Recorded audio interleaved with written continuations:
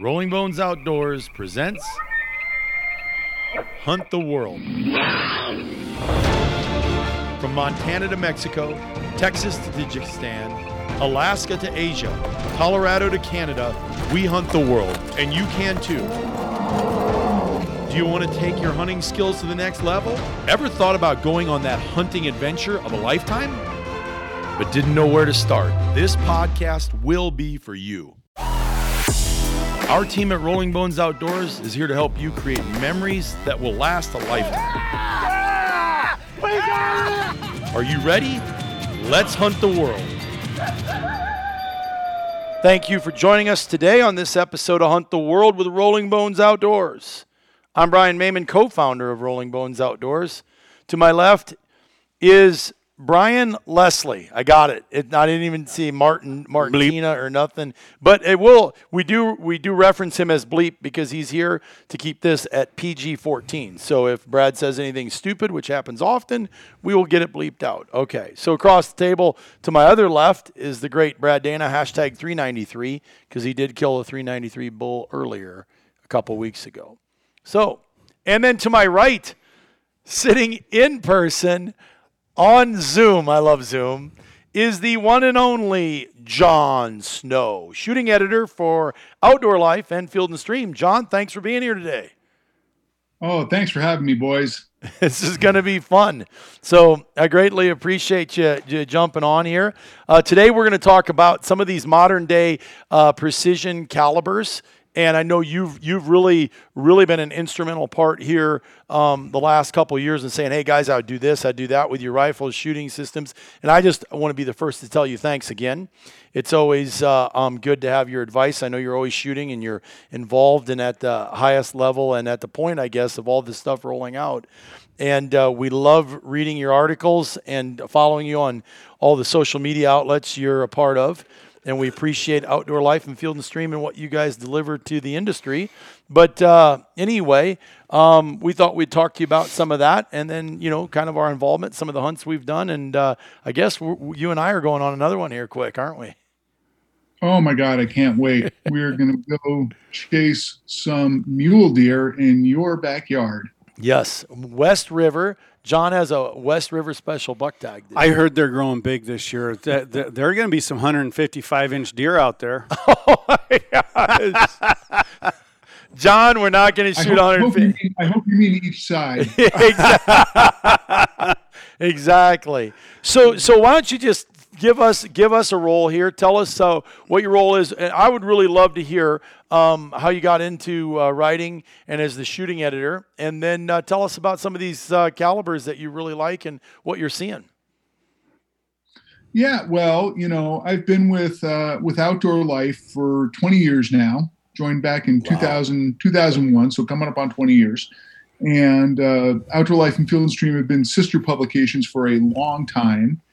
And, it was a few years ago, a couple of us were invited to work on both staffs as content creators. And as the shooting editor for Outdoor Life, I was fortunate enough to take on that role at Field and Stream as well, and help guide both of these great legacy magazine brands and titles with their shooting coverage. So it's a great honor for me and a job I just love. Well, good for you. And what's your favorite part of it? That's what I'd like to know. Well, shooting or writing? Both. The shooting. Well, actually, they both can have their frustrations. Not gonna lie. But when both of them go right, man, it is just the best feeling in the world. And I've had some pretty big shoes to fill. We've had some big name folks as the shooting editors for these titles over the years. Jack O'Connor, Jim Carmichael, Townsend Whalen, Warren Page, Charles Askin Sr. I mean, these are legends in the field. And so to be able to kind of,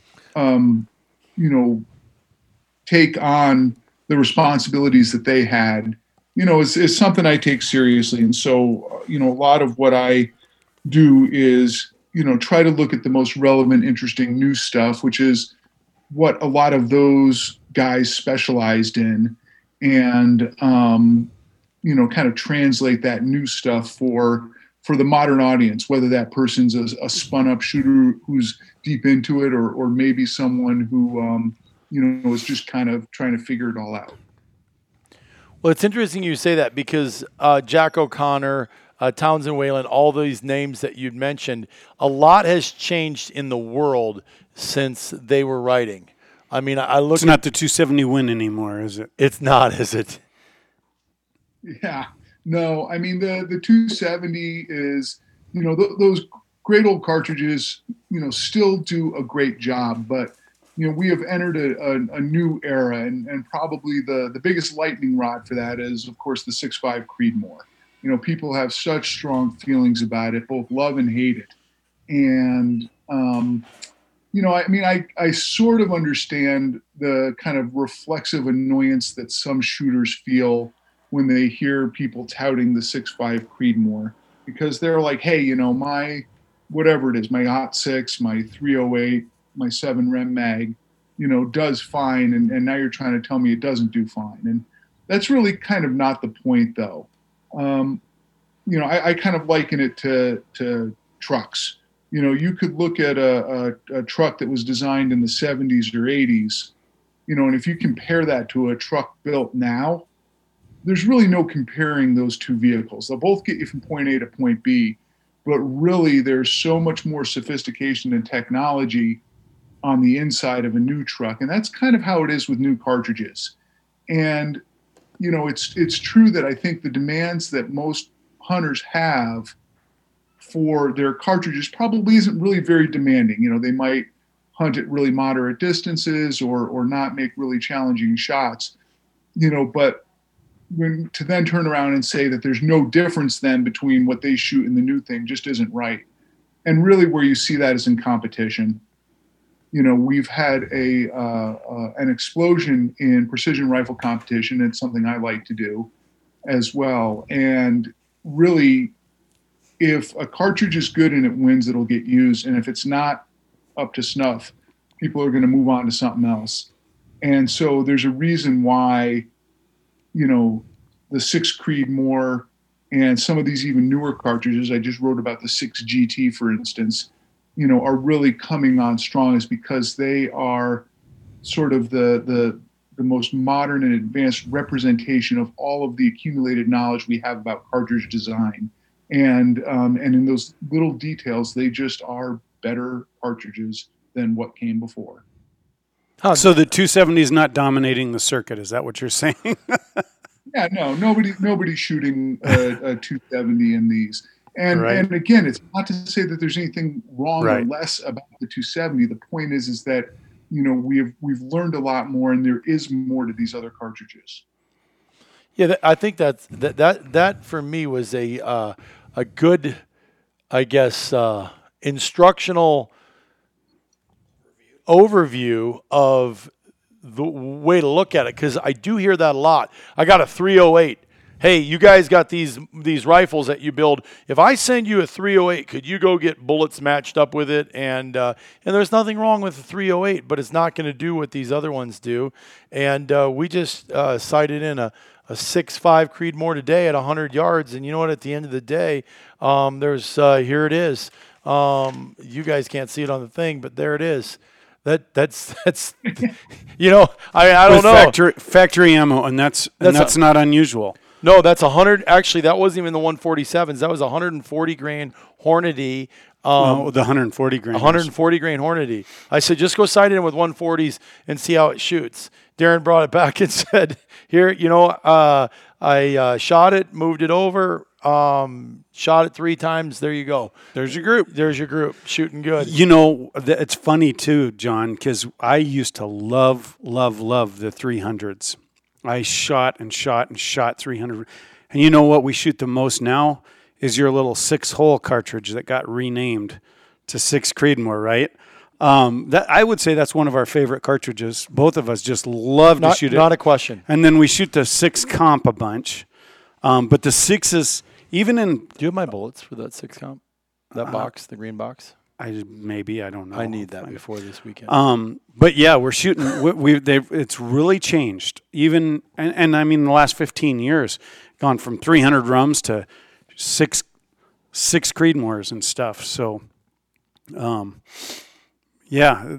I think it's really changing. For me, the 6 Creedmoor. So I was a big coyote hunter. You know that, and a big game hunter too. But I coyote hunted. I says I'm never going to use anything but a 22-250. It's amazing. 22-250, 22-250, 22-250. I would have swore by it. I love my rifle. Right. I would have taken it anywhere. Hell, I've killed deer with it. And my buddy always shot a 25-06. My coyote calling partner. And I was like, dude, it would be nice to have a 100-grain bullet, but I'm not into it, that 100-grain bullet. And I'll just leave it at that. And then I started shooting your 6 Creedmoor, and I don't know, man. I tell you what, I just love the caliber. I love how flat it is. I think it's the perfect blend of BC, grain, velocity, the whole thing. Recoil. And the recoil. You can see what you hit, man. Yeah, you can follow your bullet. It's a game changer. Yeah, I'd shoot a deer at 600-700 yards, no question with it. Right. And it's just, and really it's that, it's just well-balanced. It's a well-balanced round, like a lot of these other ones we're talking about too. And that issue of shootability is so important. I was thinking about this the other day, about kind of when we think about cartridges for hunting and stuff. And really, part of the reason we're comfortable now using a 6 Creed at distance, for instance, on big mule deer, and I've done that, my son Jack's done it, you guys have done it, is because we have such good bullets available to us. The ability of a round to kill an animal, big game animal, has shifted more to the bullet than to the cartridge. And on the flip side of that is that really cartridge selection matters to the shooter. And the fact that I can go to the range and shoot, 7 or 8 6.5 Creedmoor rifles, put a couple hundred rounds down range in the course of an afternoon and not get beat to hell. That says everything about what that cartridge can do. Versus you try to do that with a 308 or God forbid an .6 or something bigger, you're just going to get smashed to pieces. And, that shootability is really is a big part of why those cartridges shine. Yeah. Yeah, I think, what, and it makes you a better hunter because of what you just said. You can go to the range, you can shoot 20, 30, 40 rounds, you can sit there, it's enjoyable, you're not getting beat up, and you can just really work on that cheek weld and focusing on the reticle and building a better group, becoming a better shooter, get that muscle memory with your squeeze on your trigger. And that's why I always loved the 22-250. I could go out and shoot it and it never hurt me. But that 6 is amazing. I do like this new 6 comp. You said a bullet, a 6 what? A 6C? GT. 6 GT, the 6 gap GT, 6mm gap. And it's a shooter, huh? Oh yeah, no, it's a shooter. Now, is that with George Gardner then? Is that where it got his name? George Gardner and Tom Jacobs. So George is the G and Tom is the T. And, George, builds those great custom guns, and he's a, big kind of deal in the precision rifle world. Is that BR based at all, or what? I don't know about that gun. Without one, the brass itself, you can form the brass out of the 6.5 47 Lapua, but it's kind of its own thing. And really, what it's doing is that it's trying to strike a balance between the 6 Creedmoor, which of course we just talked about how great it is, and all of the 6 BR and BR variants, so the BRA, BRX, Dasher, and so forth. And so if as people have gone along, the shortcoming, if you want to call it that, of the 6 Creed is that guys are driving bullets at slower speeds now for better consistency, better performance in terms of environmental stuff. If you run some of these comp rounds hot and you're shooting in the rain or something, you get moisture in your chamber on your ammo, you can quickly have pressure's up fast. Yeah. So guys are running these more mild and so forth. And those bench rest cartridges, I mean, of course, those are the epitome of sort of ultimate accuracy. And really what guys are looking for are in their hand loads, those tight extreme spreads and tight SDs, that consistency, what we refer to as the water line, so that that when you dial up for your 1,300-yard shot or whatever it is, you're not going to have any variability in the vertical point of impact. You only have to worry about the wind. But the problem with those little BRs is that they're short and they don't feed very well. And so the 6GT is a little bit longer than the Dasher, about 150 thousandths longer, a little bit longer in the body and longer in the neck. And it has a slightly, has a 35-degree shoulder as opposed to the Dasher's 40. So it'll feed better, but it'll still deliver the promises that the consistency of those BR variant cartridges. So it's supposed to, just strike the perfect balance there. Nice. Interesting. That 6.5 by 47 is inherently accurate and uber awesome too. So. Oh, that's a great round. And actually, I've been such a 6.5 Creed shooter since the beginning, and I'm actually working. I've got a couple of 6.5 47s that I'm going to be doing some stories on. One of them's a kind of a competition gun built by Wade Studeville on his impact action and an AI chassis frame. And then the other one's you guys would really dig this one. It's an ultra lightweight Seekins Havoc element from Glenn Seekins.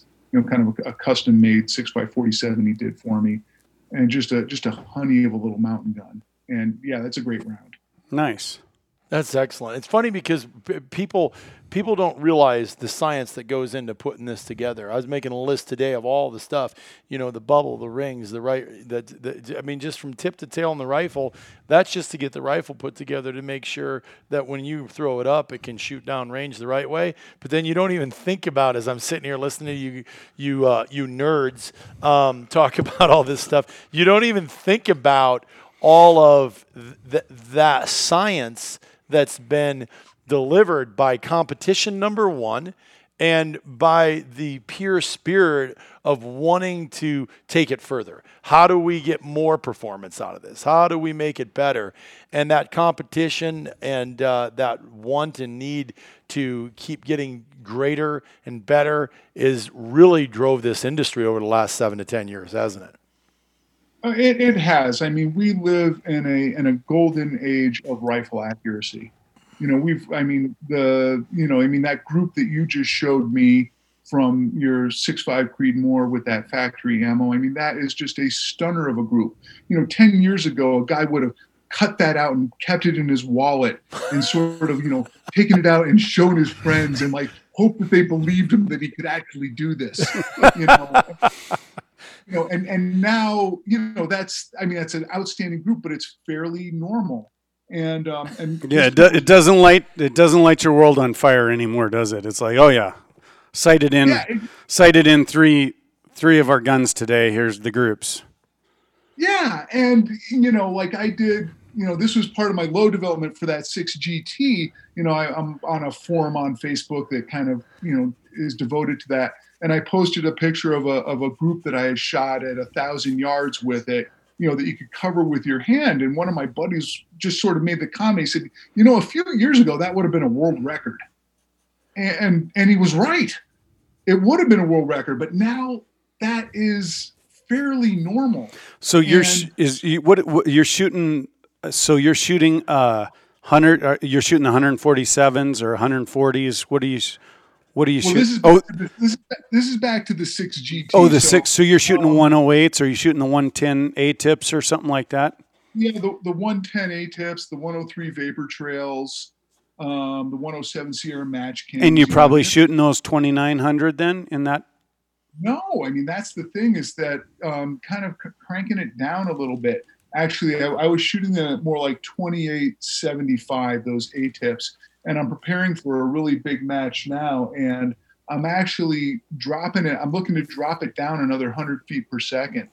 Wow. Just to kind of see just to see if I can get that extra consistency. And that's also what you mentioned before, Brad, about guys really wanting to see their trace, follow their recoil, and make that correction for follow-up shots if they need to. Well, it's absolutely imperative. Most guides don't know the world of extended range shooting past 400 to 500 yards. Yeah, you missed to the left about 1.5 feet. Well, that didn't really help me a lot. But I was going to say, one of the things I was going to mention, because I don't want to digress off of what you guys were talking about. It's funny you say that, John, because I show it again. That, and not that we're videotaping it, but that's basically a one hole, a little bit expanded. Yeah, that's a 15 maybe 0.2 group. Right, super good group. MOA. Here's how far rifles have come. If I would have shot that group, like you said, 7-8 years ago, I'd have went, holy smokes, cut that out. This is what my rifle does. Now, if I get a rifle and it doesn't shoot that group, I'm like, whoa, what the hell's wrong with my rifle? This POS needs to go down the road. I can't even believe I can't get a better group than that. That's interesting, too. You're slowing your gun down, because one of the things we've been shooting a lot of the comp match, and we've been able to shoot these short barrels. We're shooting 20-inch barrels. We're running these little 4-inch suppressors.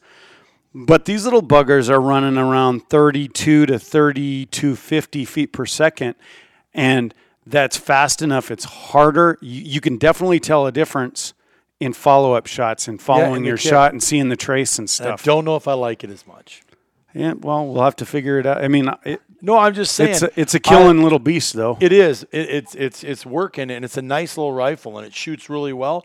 But there's something to be said about the 6 Creedmoor and me being able to watch exactly that bullet go right in there. It is easier to follow your shot with it. Oh, man, you shoot a sheep, you want to enjoy it. And still, that thing's going 3,000 feet per second. So yeah, you knock it down to 28. It seems to make a difference. So what else is super new and innovative that you get to see all the cool stuff first? Yeah, well, and again, I mean, you talk about getting technical and geeky in the weeds, That's okay. And you guys might find this interesting. There's a brass company, Alpha Munitions, based out of Utah. They're making some really, really good brass. In fact, I've been shooting their loads in competition, or their brass components in competition, for a while now. So I was just talking to them a couple months ago, and I was talking to the owner, and he's like, John, I got to tell you, man, we just scrapped all of our tooling. And I'm like, why? What happened? He's like, we figured out a better way to make brass. Wow. It's harder, it's better, and you can run this stuff like nobody's business. So they've just come out with this thing. They're calling it OCD, optimal case something. I can't even remember what it stands for. But sounds like a ladder test. Yeah. Well, the promise is, this kind of goes against what we're just talking about, slowing things down. But you can, they're doing this where they're running this brass, just resizing it, not annealing it, getting, over 25 firings out of a piece. Wow. Without the primer pockets loosening. That's a money saver, too. See, because I don't find that geeky and in the weeds, because I've been bitching about if I can't get good brass anymore for a cartridge, I don't want to play with the cartridge, because it's I've been doing the same thing, because when I reload them on the third time, I get a little upset when the ends split out, and I anneal that brass and it just doesn't look right, and it's not working for me. And yeah. That's sarcasm. Oh, wait, Brad, are you the one doing that for me? That's right. My brass bitch. Oh. So anyway, that's really so cool. Anyway. I'm playing around with some of that new brass. I'm pretty excited. So are you annealing it at all, or are you not annealing it? No, I'll anneal. I anneal after every firing. Yeah, it's hard to get away from that. Yeah, well, again, you look at the science behind it. The greatest, shift in that metallurgy happens between sort of your virgin reset brass and that first firing. And so if you just want that consistency and stuff, it pays to anneal after every shot. After every. Yeah, I do. Are you using the amp annealer or something like that? Yeah, I've got their Mark II. I had their Mark I, and and ran it so hard I ended up busting it. I have a super, super high-tech Brad one, it's called. A Brad one? It's a little redneck, but it works.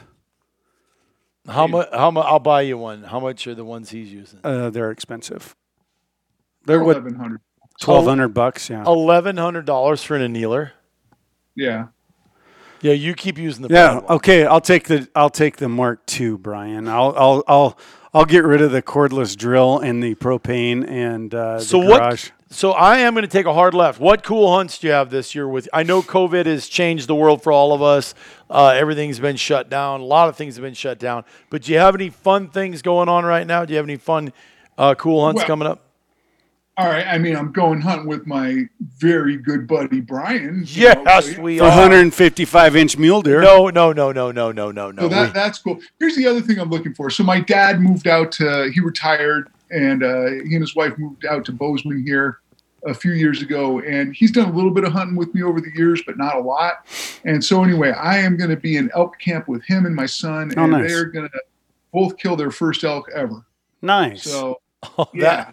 That'll be more fun than anything. I'll make sure that Brian, I'm loaning him my buggy that you got to use, so I'll make sure you got the top-notch, topless buggy this year. Well, that'll be a fun. Our buggy. Yeah. So 30 below zero. Hey, the last time he took you hunting, that buggy he has upgraded, but you will be in the one with heating, air conditioning, windshield wiper, and we will be looking for deer in style, my friend. Excellent. Espresso machine? Yeah, I think kind of. Because I do expect a certain level of comfort when I'm with you guys. Yes. There will be a certain level of comfort. You're in a covered buggy this year, brother. And sophistication. So, John, oh my gosh! The first 2 days we're hunting with John. The first time he's in my buggy, heat, air conditioning, and it all works. And then I said, John, I'm leaving to go to South Dakota to kill big deer, and you and Brad are going to have fun the rest of this hunt. We did too, didn't we? And you had an open. Yeah, you just had to dress differently. Well, it was cold that week. Man, was it cold too. We were bundled up, but it worked out. Shot a monster. Woo. No, we ended up getting old corkscrew. It was awesome. Yeah, that buck had eluded us, and I was super happy you shot that buck. So, but this year we are going to go, like we said earlier, John, you have a West River special buck tag.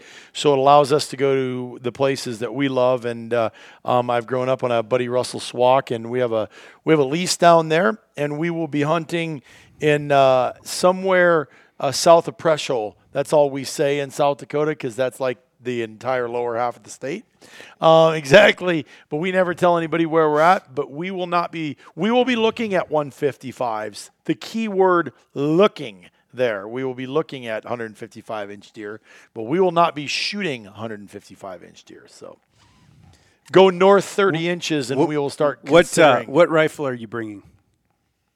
I'm going to bring my 6.5 PRC that I sort of designed and built last year. It's a really excellent rifle, and it's sort of my ultimate open country rifle, and it's going to be perfect for this. That'd be cool. Yeah, we sell a lot of the 6.5 PRCs. Yeah, we do pretty good with them, and it'll be fun to see this rifle. It'll be fun to get out there because we'll get a chance to shoot some coyotes and some deer and have a good time. It'll be a lot of fun. So. Can't wait. So you're going now. Tell your son is how old? He is 17. 17. You're at the end of that. In the dad. You know he's getting ready. Is he a senior this year? Yep, he is. Oh wow. That's right. He's a year younger than Lucas because Lucas is off to college now. So Lindley and I are empty nesters. Man, well, I've got my daughter's back from school because her class, her campus is shut down. So we're full nesters here. I got my stepson Riley, he's 14, Jack 17, and Ava about to turn 21. Really? Nice. Well, that's good. Enjoy it. Yeah, no kidding. Well, John, I tell you what, I can't tell you how much we appreciate you being on today and our relationship and the hunts that we've been able to go on and we're looking forward to many more in the future. Oh man, me too. I appreciate you guys. We've had some awesome adventures together, and every fall I look forward to catching up with you and seeing what nonsense and trouble we can get into. I love it too. Well, until we see you here in a few weeks, you be safe. Good luck at that shoot. I hope you go deliver well and that rifle delivers for you. More than anything, though, that's all awesome, and I love our relationship. But I guess from an industry guy that loves to read Outdoor Life and Field and Stream, and I just got it the other day, thank you. We appreciate your contribution to the industry, and keep on keeping on, brother. Yeah, keep up the good work, John. That's very kind of you guys. Thanks. I appreciate it. All right. Tell everybody in Bozeman hello, and we'll see you soon, John. And just a quick reminder to all of you, visit rollingbones.com and check out our membership. It helps you get started on your next outdoor adventure or your adventure of a lifetime. We can help you with your application services, any adventure needs. You want to know about a hunt? Give us a call, 605-644-8000. You need some help on where to apply? Give us a call. Send us an email at info@rollingbones.com, and we can hook you up. All right, until next week, we appreciate you listening in, and remember, give us a review. We would appreciate it. Stay safe and happy hunting.